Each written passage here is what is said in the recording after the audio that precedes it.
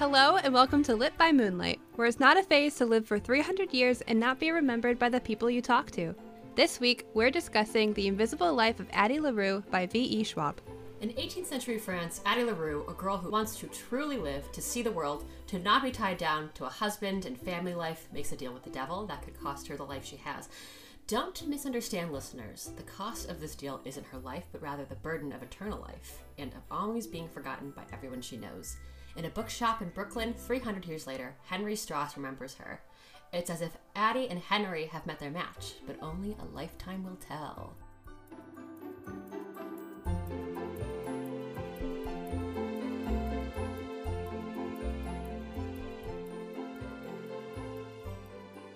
Hello, I'm Caitlin, and I remembered to eat breakfast today. That's really good, Caitlin. Congratulations. I'm super proud of you. Thank you. Hello, everyone. I'm Emberlyn, and I'm Caitlin, but in a different font. And that font is shitty. It's papyrus. No, I don't think it's shitty, but I do agree that you are me in a different font. Comic Sans. Yeah. I enjoyed that. I did too. So what did you think of the world of Addie LaRue? I thought it was really interesting. I really enjoyed it. This book was structured in a way that was very, unique, in my opinion, from other books we've read in our fantasy series. We've been reading a lot of books where there's multiple perspectives, each chapter. But Schwab includes this back and forth between times and places as well, as this perspective that we get between Addie and Henry. So you've got 18th century France and 21st century New York City. At the same time, we're kind of going back and forth between those two times in Addie's very long life, because obviously she has eternal life thanks to the devil. And that was really interesting to me, to kind of see how she got to this point, to see the way that she was forgotten by her own family, and now how she lives her life 300 years later, just kind of going day by day, feeling very ever so slightly cursed by that experience, and kind of just going through the motions now, but refusing to give up her life to the devil, whose name is Luke. Yeah. Yeah, I thought maybe it's just because we're at the end of our fantasy season and we've been reading so many different and wonderful worlds that we had to take in, but I felt like it was really refreshing to read a book that took place in our world, and one that was very familiar, and we know all the rules, we know how the world works, and the only difference in this book is that there's this whole thing where you can make a deal with the devil and do that. So it was just nice because I love fantasy, and that it's my favorite genre because of the whole escapism of it.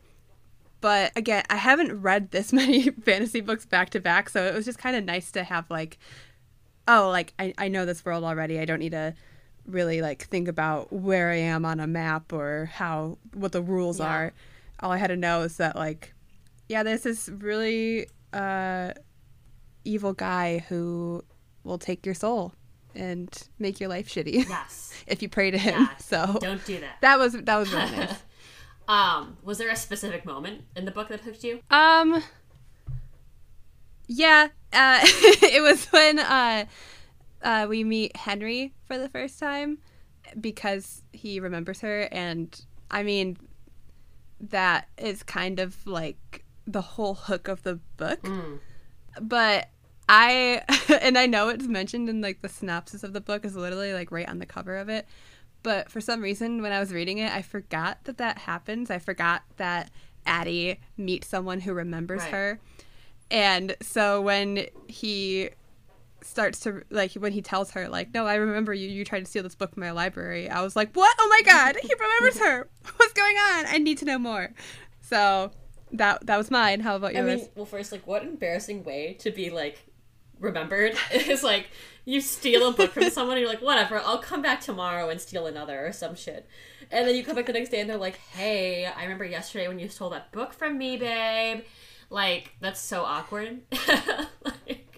I thought it was so funny. Henry's like, are you serious? And she's like, Uh, well, yeah, I had this other copy at home, LOL, and he's like, "Are you shitting me right now?"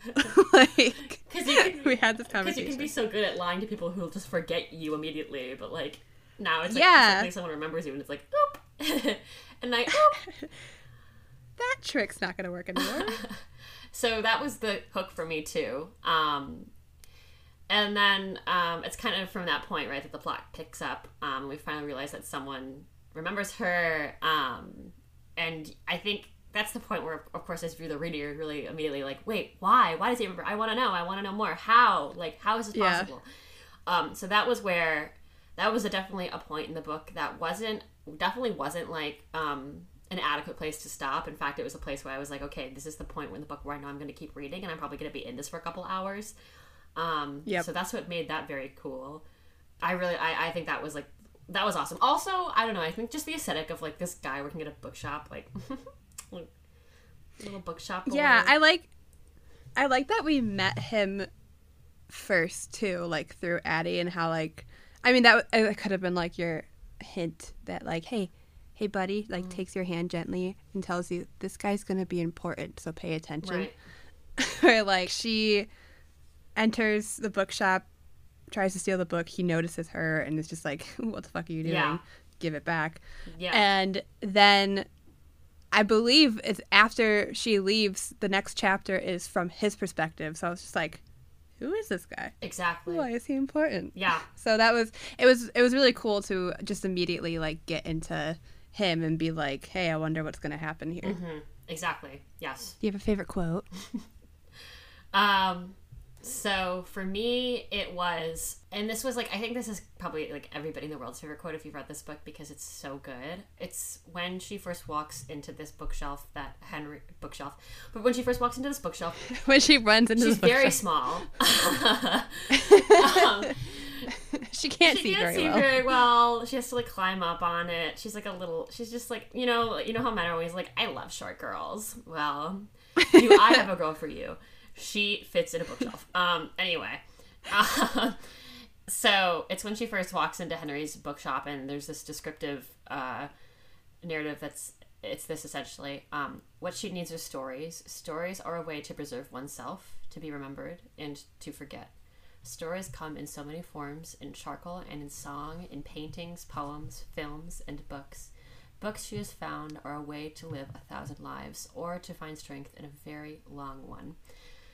And that was like just like a whoo kind of quote, like you read that, you're like, whoo. Yeah. Because like stories are like the most important thing in my life. And I put in the notes here, maybe besides like love and my partner and my cat and Popeye's chicken sandwich. And stories have been a form of self-preservation for me, like my whole life, both like telling stories and hearing stories that my elders have passed on to me about their elders, my ancestors, and then there's the stories that I'll get to tell to new generations of our family and to my friends, both new and old and yet to be discovered. My dad's stories, for example, are the best stories. He's just such a good storyteller, and I've always really admired that he's just really good with like timing when he tells a story, and with delivery, and he knows how to make you laugh, and he's always had a way with words, which is something I really love and I've tried to imitate in my own life. And then just another thought on stories, when I first got into my relationship with my partner, one of the most exciting things for us both was the stories we were able to share with each other about our lives, and that was made more special by the fact that we come from different sides of the world, kind of like Addie and Henry. So stories are what really shape me in life, and that's why that quote really resonated with me. How about you? Yeah, well, I had two, and that was one of them, and that one, it just also resonated with me because books themselves have always been an escape for me, and it's how she says that books are a way to find strength in your life, and books have been able to help me find strength in a way that even though everything around me seems to be going to shit, I can open up a book and just feel a little bit happier by the time I close it, and it's always been a form of escapism for me. And I don't know about you, but we should start a podcast about books, Just an idea I have. That's a really good idea. Yeah, that's a really, really good We can idea. talk We about should it, call it like later if you Lit want. by Moonlight or something. That's a good idea. What about like, yeah, I like this idea. Cool. We should do this. We can discuss it later, but for now. Yeah, I like that name for a podcast. I think like there are probably better names though. Like I was thinking maybe we could name this podcast "Violating Community Guidelines" with Brittany Broski and Sarah Shore. Oh yeah, I don't think that one's been used yet, so we should be in the clear. No. Anyway. So I like that quote. And the other one I liked was when Henry he knows he's at the end of his time that he's been given, and so he's saying goodbye to his friends, but they don't know it's goodbye. And he says, and this is what a goodbye should be. Not a period, but an ellipsis. A statement trailing off until someone is there to pick it up. It is a door left open. And I really liked this one because it really supported the idea of Addie's need for stories and how stories are a way to be remembered by others, to preserve yourself. And I love that Henry says a goodbye should be an ellipsis for someone because it's a way for them to pick it back up. Like, it reemphasizes how people are stories in their own right, and his story might have ended and he said goodbye, but his friends will be able to continue his story for him from all like the memories about him and whenever they talk about him. So I just thought that was really cool. That is really cool. Wow. So if you could have a song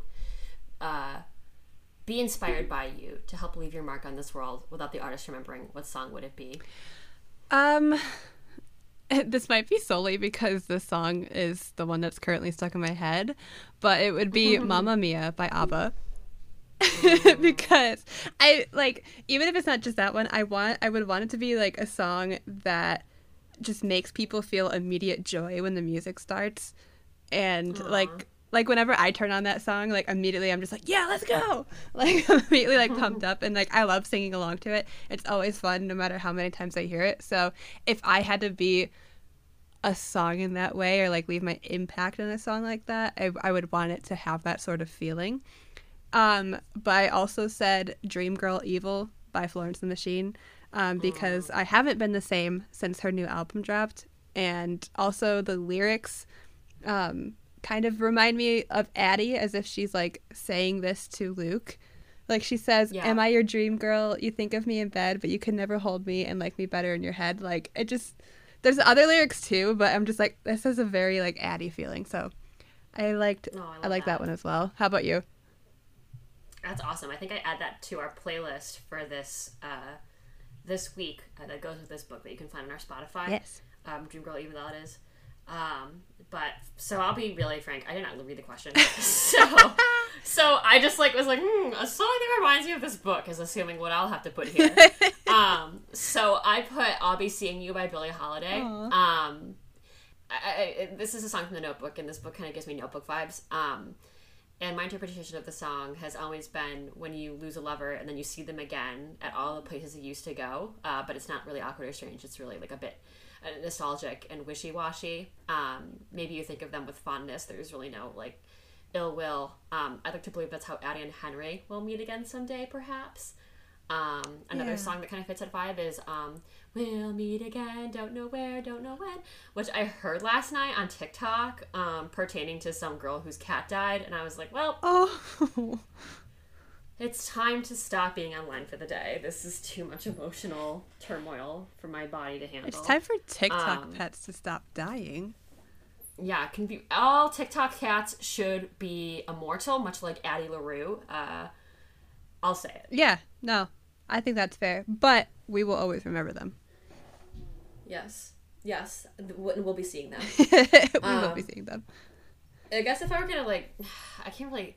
If I was going to have a song written inspired by me, I was thinking Taylor Swift's Mirrorball, because it's kind of all about this girl or this person rather that people pleases to keep you looking at them. Ooh. The lyrics are beautiful. I am like a big people pleaser, but I've always considered myself a people pleaser in kind of like an ethereal, like I can do this type of way.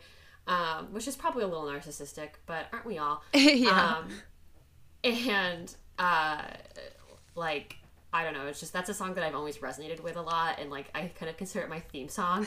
And that is a song that, I mean, if Taylor and I were besties and then she forgot about me, and then she wrote that song about me, I'd be like a really happy girl. Yeah. Another one that I think potentially might fulfill that need is Matilda by Harry Styles. And you can do with that what you will. So. Oh, that's from his new one, isn't it? Yeah. No, but it's not, but we all know it is not about me. It's probably about, I actually don't know who it's about. It's probably about Liam, because no one likes him for justifiable reasons these days. Anyway, God, I'm making a lot of enemies on this podcast. So tell me, then, like, what character would you write a book about from this lovely book, Caitlin? If I had the skills to write a book about somebody, in this book, I really enjoyed Henry. We first, with the book, for obvious reasons, we spend so much time with Addie before we even meet him, that I feel like it could have been really easy to feel like, who's this guy and why do I care? Sometimes I feel like with multiple perspective stories, you get like, you spend so much time with like certain characters, and then all of a sudden a new one comes in and you're like, who is this guy and why do I care? Right. And sometimes like it almost like I feel bad, but I immediately just have like a bad taste in my mouth, because I'm just like, I don't care about you. I just want to get to the end of your chapter so I get to my person that I care about. Right. So I feel like that could have easily happened with Henry, but we meet him through Addie, and then we're given a chapter of him immediately after, and he's already intriguing. Like, you're kind of wondering, okay, where does he fit into the story? How does he connect to Addie? What does this mean for their relationship and this story that goes on? And I immediately wanted to know more about him, and then the more we got to know him, the more I really did like him. And all of the characters in this book are like this, but Henry felt the most real to me. I feel like he was someone who I could easily know in real life. Just his mannerisms, the way he thought and everything. And I loved his honesty and how he just craved genuine friendships and relationships. Obviously, because his curse was that everyone he meets loves him no matter what. And at first it's just like, cool, but then you get sick of that after a while, because there's nothing real, and what's the point if it's not real? So when he's able to have that with Addie, you can see how much he cares about that. And I just thought that was he was very sweet to me, so I really liked him. How about you? Yeah. What's the character that you would what? I just burst out when you started talking about how, like, sometimes you read a book and like some of the characters, they show up in like a multiple perspective book, and you're like, I don't really care about this character. Would it be funny? I'm so sorry being so rude to you, because all your points are valid, but the whole time you were talking, I was just thinking about, like, what if you're reading like somebody like really critically acclaimed, like somebody really likable, like their autobiography, like Pedro Pascal or something, and you were like reading the book and it was like all chapters of Pedro Pascal talking, but then you just like flipped to one page and it was like 10 queens. Like just like somebody really fucking unlikable. like you're reading out like Pedro Pascal in his childhood, and you flip to the next 2 pages and it's like chapter 5. I left Texas during a snowstorm because I didn't want to be there. Like, would you just die? Like, I'd be like, why are you here? What are you doing? Like you're reading like I don't know, like who's like a really like who's like a likable person, like you're reading like Oprah's biography, and then like you turn the page and it's just like it's like Trisha Paytas or something. It's Gabby Hanna. She's like the first page is like, and that's when my talk show ended, and then you flip the page and it's like, you're all bullies. Maybe I'm the monster. It's been here all along. I fall out of my head to watch myself float without a potty out of be the shot without take a load off. My brain is posing, but I'm searching for the antidote, and every time I find it, my defenses scream, "Oh no, you don't!" Whoa. So what I'm finding out today is that Umberlin is actually secretly a Gabby Hanna stan. Oh my god, I'm a Gabby stan on Twitter, like fighting with people. No, just I thought you were gonna say I'm a Gabby stana. Gabby stana!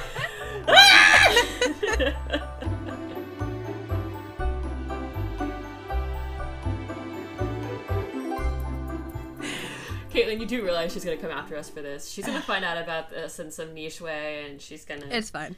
She's gonna come after us. It's fine. Another enemy for my list. Just add it to your list of enemies. All my fans. Anyway.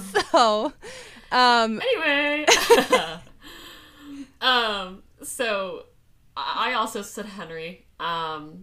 Because I mean, there was just one line that like kind of provoked an early life crisis for me. Yeah.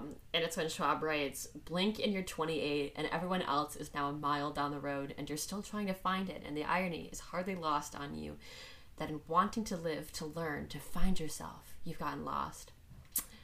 And I just like really deeply related to that. Yeah. That not just the desire to be loved, but also the panic of constantly running out of time, and feeling that haven't truly lived in the moments where you were supposed to be, that you haven't truly been present because you've been so frightened of like not living. And I was like, damn, Henry, that's a little deep, buddy. I might have to highlight this line and bring it to therapy next week. Yeah, as a couple of girls who's when, you know, the time in your life when you're supposed to start like getting out there and starting your life, and it got ruined because of COVID. This one really hurt because I'm just like, it's okay, Henry, you have time. And I'm like, it's okay, Caitlin, you have time. It's gonna be okay. When I read that, I'm like, I just have to keep moving on and reading and not stop and think about this, or I will have another crisis. No, like, it's scary, too, though, because, like, I mean, Henry, obviously, he doesn't have a lot of, at this point in the book, because of the deal he made with the devil, he doesn't have a lot of life left in him. But I think he's also very young. He's 28. And it's so interesting to me that I think, like, we've kind of evolved into this culture where, like, at 24, which is how old you and I are, it's easy to feel like your whole life has passed you by and, like, you're old now because of, like, just the way things kind of move now. Right. Like, it feels like the moment you turn 21, you're a senior citizen. And it's like... Well... I feel like the continual thing in our lives has been to fight back against that idea and just continue to be the young people that we actually legitimately are. Yeah, and it's definitely getting better, but there's definitely some sort of standard where, like, everyone's like, by this age you have to do this, and by that age you have to do that, and if you don't, you're a failure. And you're like, I'm 7. You literally. Sometimes I'm like, I am so close. Like, I am on the cusp of halfway to 30, and I don't know if I can, like, I'm not ready for that. If you could, you know what, I'm not measuring out my life, and we're just gonna not do that. No. We'll bring it next week to therapy, because this is not a time to have a crisis. This is like a sidebar, but I saw a plugin for Notion, which is a task management platform that Caitlin and I use to manage this podcast. And it was like a Notion, like a plugin you could get that would tell you how to count down the rest of the days in your life from like 5 or 86. Oh my god, no. And I was like, why would anybody want that? Why would you I don't want want to know. And it's like, you have this many days left to not fuck it up. Like, I'm really good. Caitlin. What just happened? He just climbed right up in the hamper. He said, I gotta be in there right now. Maddie said, I'm having a early life crisis right now. I think he heard us talking, and he was like, wait a minute, I only have, how long is 7 in cat years? He got up to get his calculator. Yeah, he was. It's in the hamper for some reason. That's where cats keep their calculators, in case you're wondering why they're always trying to get in your hamper. What book were we talking about again? Yeah, Notion shouldn't have that. That just feels like it's like Notion looked at you and was like, would you like some more anxiety for your life on top of your other anxiety that you didn't ask for? Here's how long you have left to live. what's even scary to me is it was like a plugin, so it was probably something that like an independent developer made just for funsies, like some girly at home with like a color-coded agenda, which is like me. Don't get me wrong, it's just me, but who is also like, let's be productive all the time, you know. And I just can't. I can't live Girl, like take that. a nap. I can't live like that. Yeah, take a damn nap. Damn. Welcome to Lit by Moonlight. Take a damn nap. Take a damn nap. That's what the moonlight's for fuck's sake. Yeah, but not until you finish this episode, please. Yes, which take is a nap about on our time. What book again? Yeah, we're talking about The Invisible Life of Addie LaRue. So getting back on track, yes. Was there a character that you would like to forget the moment you leave the room? This is so funny to me because it's Henry again. I'd say that I have a love-hate relationship with this character, but I'm like, it is a complicated one because as much as I appreciated how relatable he was, I felt like his character arc didn't really move me as much as I wanted it to. Like, there was probably some potential there to like push a little harder on that. Yeah. I don't know. There was like I liked him as the book went on, but in the very beginning when you find out about the deal he makes with the devil, it's when he proposes to Tabitha. And she rejects him, and it sends him on kind of a bender, like justifiably so. And obviously his irrational choice to make a deal with the devil is what cost him everything. And the intent is for him to learn from that choice by the book's end. But there were just times that, like, when, I was just like, ah! Like, your internal monologue about not feeling adequate for anyone in your life is valid as shit. Like, same girl. But also, like, found family and find new friends if that's how it is. Like, your family, you think your family thinks you're inadequate? Go, like, find new fucking family. You're, like, 28. You live by, like, you're not, like, yeah! So, I was, like, frustrated at that point, but then I was also like, you know what, people are people. Like, humans are humans. They do what they do, you know? But that was, like, my biggest quarrel. How about you? Who really got you in a tizzy? The character I would like to forget the moment I leave the room is that girlfriend that Henry had who immediately started setting fire to his ex's stuff. Because, like, I didn't have any character that, like, I didn't like, per se. Mm-hmm. But, I mean, Luke for obvious reasons. But there was just something about this girl, and I can't even remember her name. It was, like, Vanessa or Isabel or something. I don't know. But yeah. She tells him, now, at this point, Henry has this curse. And so she loves him because that's what, that's what the curse does. Like, she just loves him because that's his affection, people. And so she was just like, I love you. And then, like, 2 minutes later, she's, like, starts setting fire to Tabitha's stuff that's still in Henry's apartment. And he's like, what are you doing? And she's just like, well, you gotta let go. Like, basically.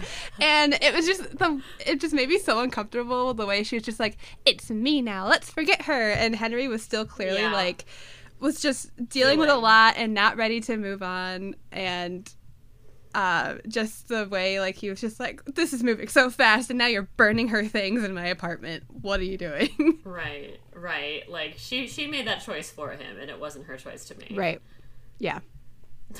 It was like, it was a choice and it was the wrong one. It is iconic. Yeah. Wow. I mean, like, yeah, like, I don't know. I feel like any type of partner who's, like, not gonna let you have your space and time to, like, heal from things, but also, I don't know.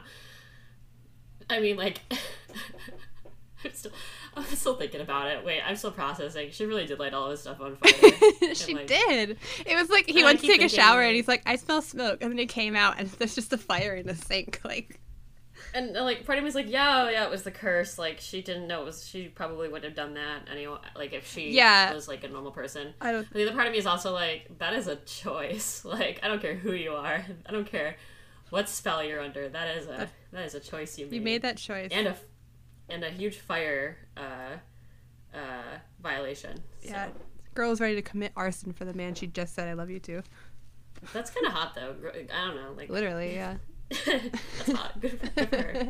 Crazy girls are hot. I don't know. Anyway, so tell me, like, a peak you had about this book. We're doing peaks and valleys Peaks now. in a valley. Well, my first peak would be that it was character driven.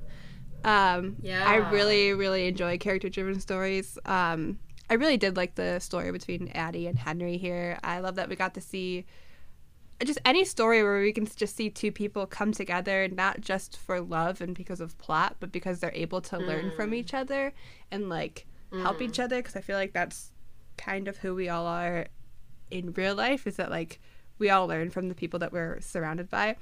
I love that Addie was able to learn like what it means to be love, and what it means to be human through Henry, because she's lived this long life. Like she's had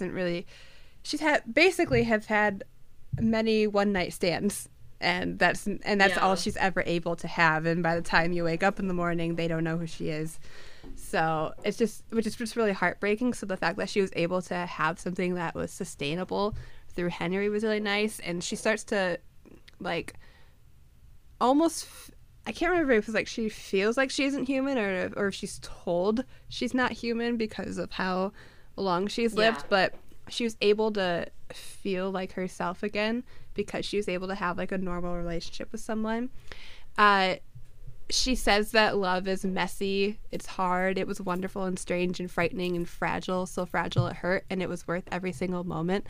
I really like that because like love isn't easy. It's something that you're gonna work at, but like you both work at it for each other. And I just feel like that's I really liked how she did that with Henry. And I also really love how Henry listened to Addie and like helped her. I love that even though he didn't have a lot of time, he wanted to spend it helping her tell her story since he was able to. And I love that with his time with her, he was able to see that there was so much more to life than the little bubble that he kept himself in. That ultimately he found the strength to keep going, and because earlier he did not want to. So it was really nice to see a character like find that and be like, oh, there's more here and I can have that. So that was really nice. Yeah, that's really profound. Thank you. What was your first peek? I'm such a douche sometimes. That was so profound. Like I was being so serious. I know you were. I was. Sometimes I like look back on things I say and I'm like, oh my god. So douche. What was your first peek? I don't know. I'm gonna go eat sand. So for me, it was the writing. It was incredible. I think Schwab's writing style is just like sexy as shit. It's very smooth, like a nice coffee. In fact, this would be a great book to read in a coffee shop on a fall day, I think. It just goes down like really smooth, like a nice brandy, you know. And I really just like liked the aesthetic of the book, like bookshops, like constellations, a cat named Book, sleeping with various hot men and women. I love the cat named Book. Yes, 18th century France, artists and paintings, a wooden ring. And I actually want to touch base on the paintings and the artists for a second, but I'm realizing now that might actually be my second peek, so we'll come back to that. I want to hear about your second peek first. My second peek was that I really loved how this book was able to illustrate the impact that we as individuals have on each other. Because I know I kind of talked about this. I think it was in We Hunt the Flame. But I love that when we meet people, we all leave our own mark on each other. No matter what, I always feel like, you know, there's people in your life that you know them, like maybe you are friends in college and then like you want to stay in touch, but like there's nothing bad between you. It's just that you were together for this part of your life and now you're both doing your separate thing. But isn't that really cool that you got to be in each other's lives at that point? And so I always I like that because it's like, oh, these people were this chapter in my story and like they got to be there, and I'll always have that. Like there's shows that I watch now because of a friend from college, or there's like music that I listen to from like a past relationship, or just like phrases that I have of like the people who I'm around. And I really think it's cool that like we're all kind of made up of the people that we surround ourselves with, and this book really illustrated that, especially with Addie and how she's able to leave her marks with paintings and music and stories, and just how even if the people didn't remember her, they all were inspired by her. And I just thought that was a really, really cool element. Yeah. Oh, it is. It's like it is a cool element. Like, it's something that I think about a lot too. Like, you know, in my own like personal brain, if it were like a scrapbook, you know, there are people that I don't speak with anymore, but that I still love so much. I had a friend from high school contact me on my birthday, and just say like, I still remember your birthday, I still remember like your childhood home address and your phone number, and I just think that's really cool that those things like stuck with her for so long. And like, you know, we like talked, and it was just like nice because I feel like those are the things you don't forget. Like, I definitely don't forget like my childhood best friends' phone numbers or like their addresses, and like I still have the pictures of them, and like we don't see each other anymore. You know, we're like very different lives because of one reason or another, and it's nothing personal. It's just the way kind of life goes. Yeah. But you still look back with like some fondness about them, which is I think why I kind of like resonated with that Billie Holiday song, because you really like sometimes you see someone in public and you're like, oh my god, hi. Because sometimes you see somebody in public from high school and you're like, oh my god, run. Yeah. But sometimes you see somebody from high school or college, or you know, like even earlier than that, and you're like, oh my god, hey, you know, and it's a nice feeling. It's a really nice feeling. And I think that kind of works itself into what my second peak was, and that's the way that like paintings and music and other archived art was used to kind of tell Addie's story. You get these little like vignettes within the book of like different art and music that was inspired by Addie throughout the book, which is really interesting to me. I think that this book's emphasis on art and like each person in the book had their own artistic and creative value was really special to me, because that's something I think I'm rediscovering with myself as I'm coming out of a degree in public administration. So like that's really nice. Like that really spoke to me. I absolutely love the expose pieces of art from the past 300 years that encapsulated Addie's essence, even though no one can remember her. It's really fascinating. You were going to say something. I really liked, like I think it was at the beginning of every part of the book, because there's like part 1, part 2, whatever. There's a different sort of medium. Like it starts with the sculptures of the bird taking flight, and then there's a painting of star, like it's like a star, but it's like the 7 stars on her face, and there's like the music, and I just thought that was a really cool element. So not only like were we being told through the story that like these people, these artists and these singers were inspired by her, but that we kind of got to see it and see how like separately from Addie's story, how like in the world they're like, yeah, there's this really cool painting, but we have no idea who it was inspired by, and neither does the artist, but isn't that cool? And like, but it's Addie, and like we got to see that from her, so that was really cool. Yeah, I'd love to read more books in this like particular genre of like fantasy but real, right?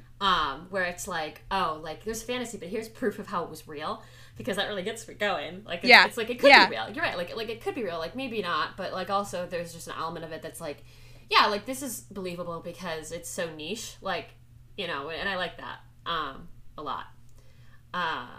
Did you have like a valley in this book? I feel bad because it's not like really a valley of the writing. It's just a valley of like my own interest while reading the book. Because there wasn't anything that stuck out where I'm just like, ugh, I don't like this.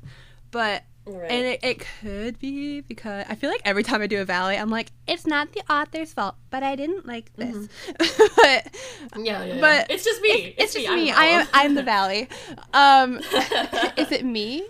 Am I the valley? No, but I used the audiobook to read this book, and sometimes my brain doesn't always focus on everything, but like I was able to focus on most of this book. But the deeper we got into the story, the less I cared or paid attention to the parts where it would flash back to Addie's life before, especially it made sense in the beginning, and even in the middle where like we're still learning exactly the rules of her curse and like how this might work with Henry, and like I did enjoy like reading like, oh, here's that artist that she met, and here's that time she spent with them, and then here's how she was able to leave her mark. I really liked all that, but like the further I got into the book, and the more it kept flashing back, I'm just like, I don't really care anymore, because I'm more interested at this point how she's going to continue on with Henry. What does her curse mean with her life with Henry, and how could they like reverse it? Could they get rid of it? Like, how are they going to do that? So towards the end, it flashbacks with her time spent with Luke when they got like more intimate, and it got more into the story of like the toxic relationship that she was in with him. And Yeah. I'm just like, this is interesting, but ultimately I don't care, because I know we're just going to get to the point where like it's just kind of fluff to be like, look, this is going to make this seem more important, but as a plot and as a whole, it doesn't completely change, because this is going to happen no matter what. So why am I even wasting my time reading this part? So that was my valley. Again, could have just been a me thing, because I'm just like, I don't care. I'll get back to her and Henry. But what was your valley? Yeah, this is my valley, or me thing. I think this is a me thing too. But I just like, I thought Addie's character was interesting, but there were times when I felt like she was not super like fleshed out.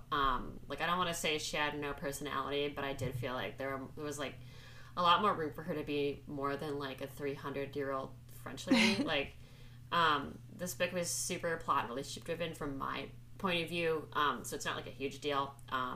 But like sometimes Henry would be like, she's so great, like she's so different, and I was like, because she might have fucked Napoleon Bonaparte, like, okay, like how else? Like, not to go like all socially OT on everybody, but I don't know, I don't know how to describe it, but yeah, I don't know how to like process what I was feeling in my mind when I read this, but sometimes you read a book and it feels like the character has been fleshed out in a way that doesn't have enough dimension to cater to the complexity of womanhood, which is fine, because not every book has to, but it does have enough dimension to cater to the male gaze. And I mean that like coffee shop girl kind of sense, like men love a mysterious Blake Lively looking girl in an oversized sweater mixing her coffee in the corner of a Starbucks and reading Heart of Darkness by Joseph Conrad, and they love going up to said woman and saying, did you know that Heart of Darkness was Francis Ford Coppola's inspiration for Apocalypse Now? And they love when the girl says in a playfully light French accent, I did not. Would you please mansplain it to me now? Anyway. Those are my thoughts. No, like I thought it was a really good book. That's so specific. It is highly specific, but there were times when this book reminded me a little bit of Age of Adeline, which is a movie with Blake Lively, that has like a very similar plot line. Oh yeah, I started watching that movie, I think with you, but then I stopped watching it because the dog died and I didn't want to watch it anymore. Oh, I don't remember what happened, honestly. I remember starting it and being like, what's going on? But like, it was kind of the vibe I got, where it was like, the girl, she was cool, but like, I don't know, like, I liked Addie, but I felt like the thing that I treasure about, say, like Hafsa Faisal's writing or Lee Berdugo's writing is that their characters, like the women in their books are funny, and not every woman has to be funny. Like, I don't want every woman to get up on a pedestal, and I don't want to like make them dance for me. But there were times when I was like, I wish there was like a little more like internal. I wish I felt more personally connected to Addie as a person, and like I didn't. Yeah, and that was like fine. But then I was also just like, I don't know, like, I'm not, like, resonating with her as a character a lot, and that's okay. That's not my job. But I was just like, like, this girl seems like she'd wear oversized sweaters and just be, like, have, like, a little coffee book that says live freely, and just, like, you know, and that's okay. Like, it's, like, I just wanted more dimension for her, you know? So, yeah, that was my valley. None of it made sense, I'm assuming, because I'm burning out hardcore. But it's a Saturday, and I worked like 24 hours straight at least 3 days this week. So yeah, that was insane. I'm zipping and zooping. Caitlin. Yeah, that's me. What curse would you prefer to have? To be loved by everyone when they see you, or to be forgotten the moment you were away from someone? Well, they're both horrible. Yeah. On the surface level, if we're talking like just to be loved by everyone or be forgotten the moment you're away from someone, I would choose be loved by everyone, because the thought of being alone and forgotten terrifies me. Yeah. But if we're talking about like their actual curses of like Addie being immortal but never being remembered, and Henry literally having a countdown like the Notion app gives you to the end of your life, I would have Addie's because I already have so much anxiety with time as it is. Yeah. I feel like if I knew the moment my life was going to end, I would just spend my entire life just like dreading that moment, and I wouldn't be able to actually live my life to its full potential given that. And that's why we're not supposed to know. At least with Addie, like, yeah, she's immortal and yeah, no one knows her, but she still gets to experience a whole bunch of stuff, and she has time to do that. She has time to go places and see things she never could before. And like she talks about like when she was living when she was in France, she never thought that she would see the ocean, or Paris was the only city that she knew, but now she got to see the ocean, and now she's in New York City, and I'm sure she's been like a whole bunch of other places. And I just think at least she gets to go and do exciting things, whereas like with Henry, it's just like, all right, you got a year, good luck. And like you can't really do a lot with that. And Addie is at least able to learn how she can use her curse to her advantage and be like, okay, I found these loopholes, I can leave marks on these places.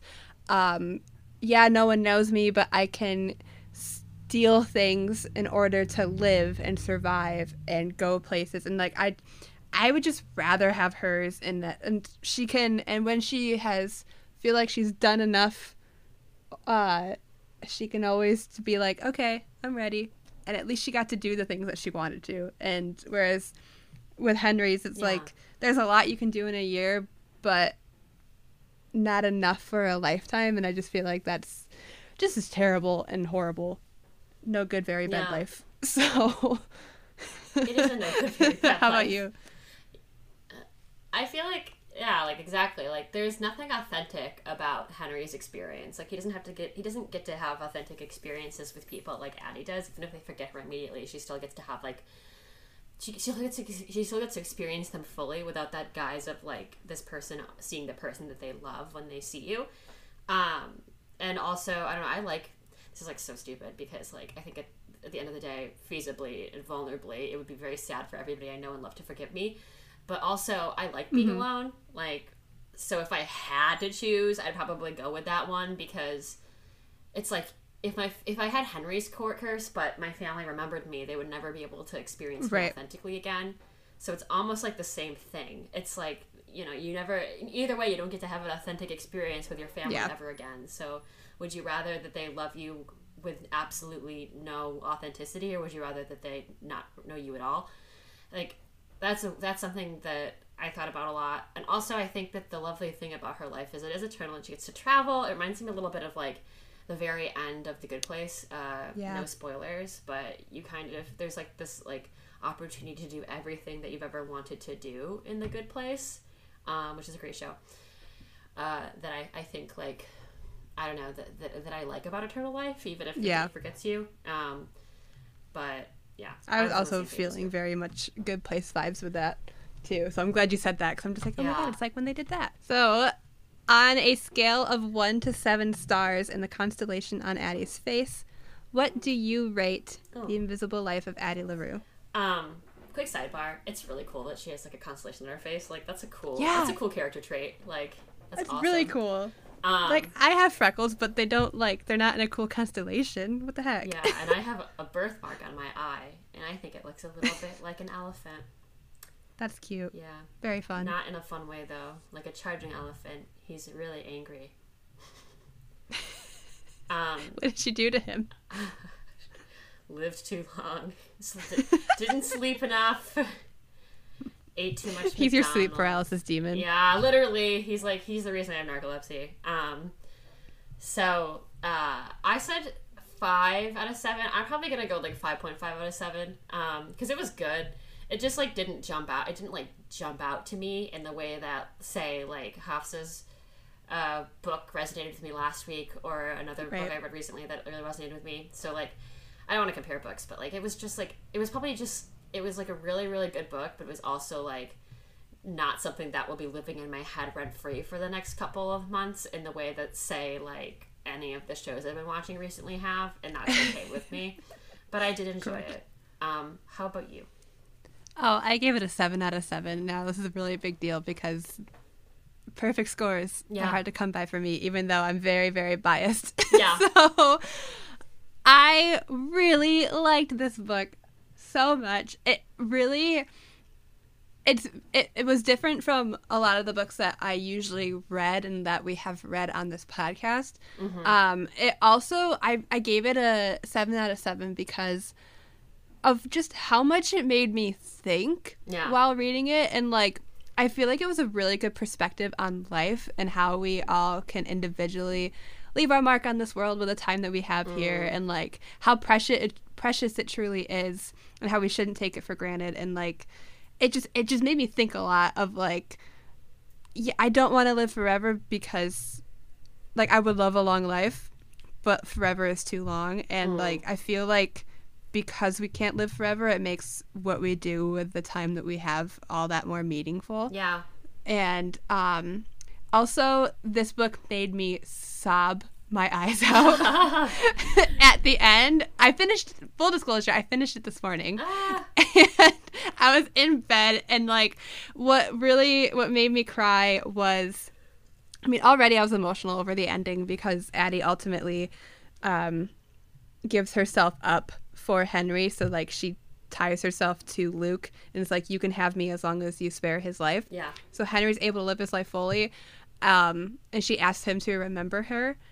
And so he's been writing all of her memories as she tells him, and he writes a book, and the book is The Invisible Life of Addie LaRue. Yeah. And I felt like that was just so perfect. I was just like, oh, this book is the book. Yeah. And, like, I was really emotional about it. And then Addie is, like, in a bookshop in London, and she sees, and, like, everybody's talking about the book. The book was so popular. So, like, her mark is being left on this world through so many people now. And she opens up the book, and the dedication is, I remember you. And it made me fucking just lose my mind. I was just like, oh my God, he did this for her. Like, it was just, there's, like, the love that he had for her, and that the fact that he did this for her, it just, oh my God, it made me cry. And I will be linking the pictures I sent Emberlyn this morning in the bio. I sent those pictures, and then I said, I am unwell. Yes, she was unwell. And she was, said the narrator. And she still is. I mean, it's, like, an incredible act of love to do that, to, like, take all these stories and publish them, because it also allows other people to, her name is out there, a name she's never been able to write before.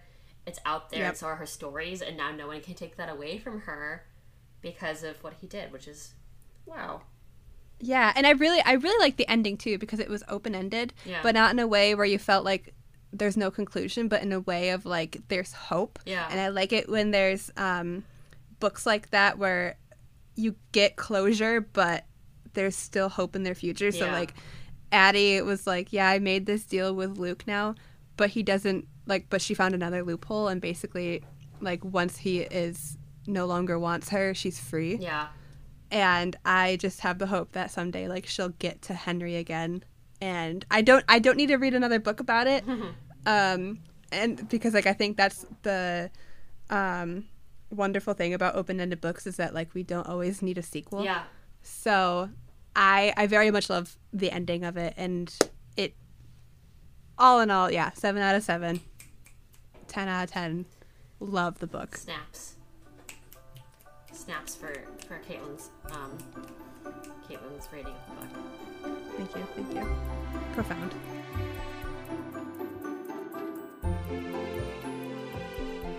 Thanks for listening to our discussion of The Invisible Life of Addie LaRue by V.E. Schwab. Tune in next time when we start our next season of Lit by Moonlight with Jane Austen's Pride and Prejudice. Yeah! P&P! P&P, baby!